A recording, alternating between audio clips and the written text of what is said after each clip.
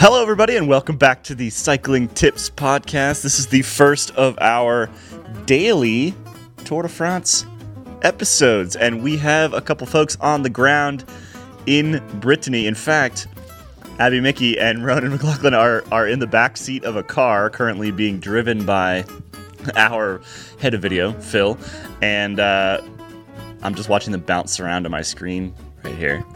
We're being really safe because Phil is driving, so yeah. Safety is of our utmost. You're not making a podcast while driving. So today's, as I said, our first of the daily episodes. As always, today's episode is brought to you by Continental. Continental is synonymous with the world of cycling, but that is only part of the Conti picture. Conti, as many of you will know, also produces automotive tires. And yes, we know that this is a cycling podcast, but we also know that there are no shortage of car fans among us. The beauty of all that Conti does is that technology and learning can be shared. German precision, efficiency, and pursuit of the best possible tires means that when you put a set of GP 5000, TerraSpeed, or Urban Taraxacum tires on your bike, you're using the best that you can get. And of course, Conti have great tires for your family wagon as well, or perhaps our Tour de France rental vehicle. Actually, I think they are Conti tires on there.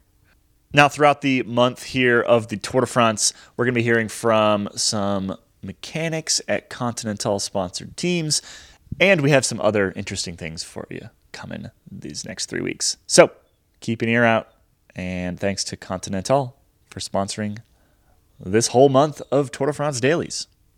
The Tour de France obviously did not start yet. This is Friday, June 5th. Tour de France starts tomorrow.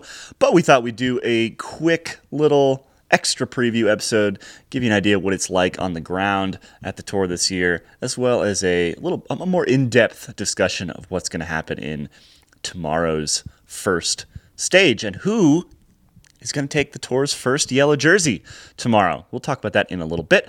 But first and foremost, Abby, Ronan, how's it going on the ground there? I just hear Phil laughing and probably trying not to kill you in his rental car.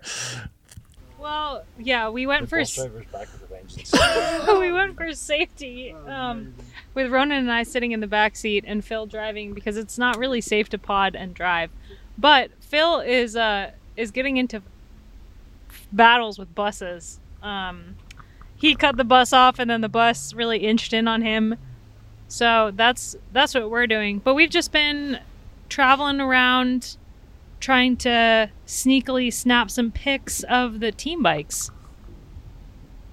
Ronan is in heaven. He's seen multiple TT bikes today. Yeah, I have seen so many time trial bikes, I don't even know which way is up anymore. It's been great. On top of that, we got a glimpse of the Jumbo-Visma Tour de France team for 2041, so keep an eye out for that. Ooh. It's going to be super interesting. What else have we seen? What you guys been wandering the paddocks? We'll call this a little mini nerd nugget here. What stood out to you on the team bike front? We've been trying to catch as many time trial bikes as we can, as we were saying, just because the time trial comes up in stage 5 is probably going to be the first of the major rendezvous for the GC specialists. And really what we're seeing there is quite a lot of attention to detail that we haven't seen in previous years. We've seen a lot of World Tour teams this year employ sort of third-party aerodynamicists and time trial specialists to really optimize their rigs, and the fruits of those sort of partnerships are starting to become evident now with a lot of customization, a lot of much bigger chain rings. I thought 58 tooth chain rings had become the norm. That wasn't until our last stop when we seen a 60 tooth chain ring. So Max Wildskite of Team Quebec and Next Hash had this huge 60 tooth chain ring on there. But yeah, apart from that, there's we've seen not as much sort of new tech as we might have seen in previous years, but still enough to certainly keep us on our toes. We've seen updates to the Canyon handlebars, which had an issue earlier this year. We've seen new wheels from Zip, new helmets. We've seen a few other customized parts, but we have quite a lengthy video, I think, coming in the next couple of days, so that'll give you a good insight into everything that we've managed to catch a glimpse of here. And speaking of canyons and customization, the paint jobs on the Alpes and Phoenix bikes are top-notch. Chef's kiss. I was going to ask, what's the best paint job? Because Trek has their shiny, like metallic-looking paint. We've got New Canyon paint. Who's the best so far? Who is the best-looking bikes? Michael Matthews had a custom paint job on his Bianchi Ultra XR4. But for me, anyway, I think it's been those Treks. They were just... Yeah, I'm really hoping that the camera caught them as nice as they actually are. I'm a big fan of chrome. I'm a little bit biased because I hope to own one of those trucks in 3 weeks' time. But I'm pretty sure that those are the best paint job of the whole tour. They're pretty rad. Trek is actually going to do the same for the women's team come Giro Rosa in a week. And they're going to have blue chrome, which is pretty freaking sweet. So we got like a little bit of a sneak peek of that as well, which is really cool. Super cool. You seen anything else on the ground over there? I mean, weather has been not great. I see you're both bundled up in raincoats in the end of June. Anything else? It is wet. It is very, very wet. It's supposed to be relatively more dry tomorrow, although that's kind of hard to believe given how much it's been raining today. Since I was at the tour last year for a couple days, one thing that I've noticed is just the amount of people that are hovering around. We've got fans that are kind of daring to get close to the teams parked alongside the road, and a lot more people wandering around the paddock area and the start village as well, which is not something we saw last year with when we were in the height of COVID, or still in the mountainous region of COVID. Now we've descended. We're kind of in the, I don't know, hillier. The Massif Central of COVID. Sure. Yeah. That's where I was going with this, for sure. Yeah, I mean, things do seem to be relaxing a little bit. I mean, the access is still difficult, as you guys are finding out. It takes a little bit more pre-planning and things like that, but it is relaxing. I mean, I was having a discussion with one of the ASO folks about a couple days ago, and found out that, like, we, for example, to pick up our credentials, don't need PCR tests if we're fully vaccinated. If we've had our second vaccine shot for 2 weeks, then we don't need that PCR test. And that's a big change from last year, where people were getting PCR tests all the time, and you needed to show and prove that you had a negative test before you came near anybody. So it is starting to get back to some semblance of normal, which is kind of nice. And fingers crossed that isn't accelerating too fast, and that we don't end up with any bad positive tests throughout this race. But you guys see anything else out there? Anything else worth mentioning from the ground in Brittany? What's Brittany like? There's good seafood, crepes. Have you had any crepes yet? Well, I was gonna revert back to the terrain here first, since we are talking bicycle racing here. And someone once told me, if you can win a bike race in Brittany, you can win a bike race anywhere. Now, I never managed to win a bike race in Brittany, but I can understand why that might be true, because they do seem to love their bike racing here. The terrain is anything but flat. Loads of little rollers and kickers, which I'm sure are going to, we'll talk about the upcoming stage shortly, I guess. But certainly from having a look around here, you can see that it's very close to the coast. Obviously, there's probably going to be crosswinds. As you guys on the call here can see now, it is raining quite a lot here. And on top of that, you've got these narrow roads up and down. Yeah, it's perfect terrain for a bike race, I think. Should we talk La Course first? So, because I know that you guys you're sitting there with a laptop that wants to die. And so if we lose Abby, then we're in trouble for our La Course discussion. Dane and I, on the other hand, can handle the discussion of tomorrow's Tour de France stage. So let's talk La Course first. Abby, what are we kind of expecting here? Yeah, the course tomorrow looks really fun. There was definitely some controversy going into it with the change of the route, but they tried to stick to as close as the original route as possible, and we'll see how that goes tomorrow. But basically, it's a run into a loop around the finishing village of La Vernouille. Close enough. La Vernouille. There's a lot of vowels in that name. They do a... What? Consonant, please. Can I buy a consonant? You wouldn't say it in French anyway, so it doesn't matter. You'd skip it. The climb in the final laps is really fascinating. Super steep at the bottom. It gets up to 14% at the bottom, and then it levels off at the top. It's about 3.5 kilometers in length, that climb, and so it's going to make for a pretty challenging final circuits. They do 3 laps of that, and it really suits a lot of the riders that we've seen so far this year. Lizzie Deignan is coming back from illness and looked really, really good at the Tour de Suisse.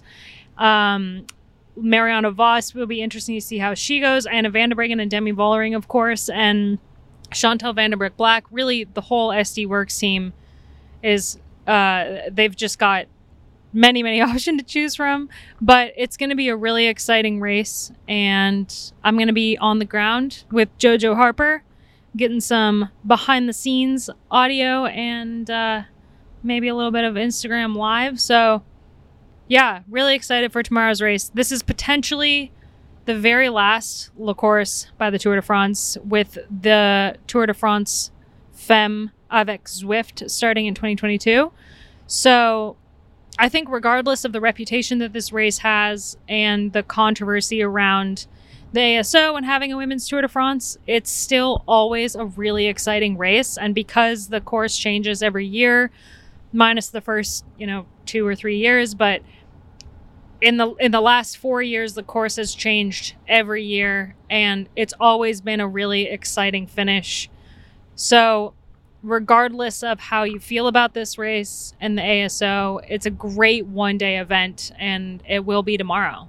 I mean, we spent a lot of time complaining about the ASO on this front. But to their credit, it looks like they're finally sort of responding to those criticisms and trying to do what we've been asking for, well, not just us, but everyone has been asking for a very long time. I don't know. I go back and forth. It's a big ship to try to turn, the ASO, but at the same time, it's a quite a wealthy one, and so they probably could have done this 5 years ago if they really wanted to. Anything else from Le Course? Obviously, you're going to be on the ground. We will have some. The Le Course coverage will be part of tomorrow's daily podcast. And, of course, we'll have some stories up. We'll have a race report from our weekend editor, Kit Nicholson. And, Abby, you're going to be on some Siders. So you're going to chat with some folks and write some stories for cyclingtips.com. That excellent website. What a great website. Such a good website. Did we miss anything with Le Course? There's live coverage of the race tomorrow. It is... If you're in North America, it's brutally early in the morning. But if you want to tune into the live coverage, I recommend it, because I think that this course is really exciting. And there's definitely some riders who had a bad spring who are going to be really looking to show off tomorrow with the Olympics coming up in 1 month. Where can people watch? If you're in North America, it's on NBC Sports, or if you're in the US, it's on NBC Sports. It's also on GCN Plus for everywhere in Europe. And then if you're in Australia, it is on SBS with a delayed feed. Gotcha. Are the Canadians going to get Flow Sports again, just like the men's tour? Any information you want to know about the course, the contenders, and the live coverage, you can find on Cycling Tips. I did a preview. So if you want to pull that up and take a look at it, I recommend. All right, so let's move over to the first stage of the Tour de France. Dane Cash, what are we looking at for Saturday's stage 1? This is not a easy sprint stage, to put it mildly. Yeah, they went with the surprisingly hilly opening stage of this race from Brest to Landerneau. 198K with 6 categorized climbs. None of them are super hard, but there are enough climbs kind of in the second half of the day, categorized and uncategorized, I think, to rule the pure sprinters out of this one, particularly because it ends with a third category climb. So ends with a climb that's going to be 3K in length at a 5.7% gradient or so. It's also got a double-digit section on there on that climb into Landerneau. So it's going to be a hard enough day. I think we're going to see some of the punchier riders, the riders who don't mind a sort of tricky day. We are expecting, at least at the moment, there is some possibility of rain in the forecast, but it's not like a guaranteed downpour kind of day. So we'll see if that has an impact on the race. It might, but it's like I said, it's not going to be a guaranteed thing at this point. This is a day before the race. So I'm thinking it's kind of the kind of day for Mathieu van der Poel or Wout van Aert. Julian Alaphilippe's going to be there, I think, and who knows whether the GC riders will really try to get involved. They could. Roglic and Pogacar and Geraint Thomas, they all have pretty decent kicks, so it wouldn't be a huge shock. But yeah, it's going to be a pretty unconventional opening day with the possibility for at least some amount of time gaps. Not so steep that we're going to have minutes of gap, but certainly a possibility for some, and bonus seconds as well on the line. I think it's very likely that whoever takes the yellow jersey tomorrow is going to be the type of rider that could potentially hold on to it for a fair amount of time, potentially up to and maybe even through the TT. I think it very much depends on exactly who that rider is, but sort of the whole first couple days here are quite similar.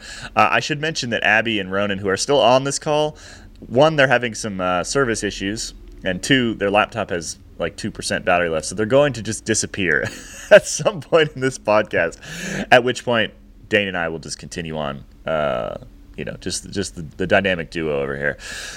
Anyway, what I was saying is that I think that whoever takes this yellow jersey it potentially hangs on to it for quite some time, because they're going to be suited to basically the entire first week of the tour.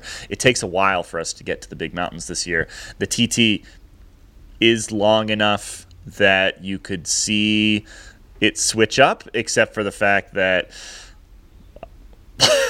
but we've seen that a rider like Alaphilippe, who I think is one of the probably top 3 contenders for the first yellow jersey, is perfectly capable of hanging onto that through a time trial if he is super fit. So we could see a rider hang on to it for a while.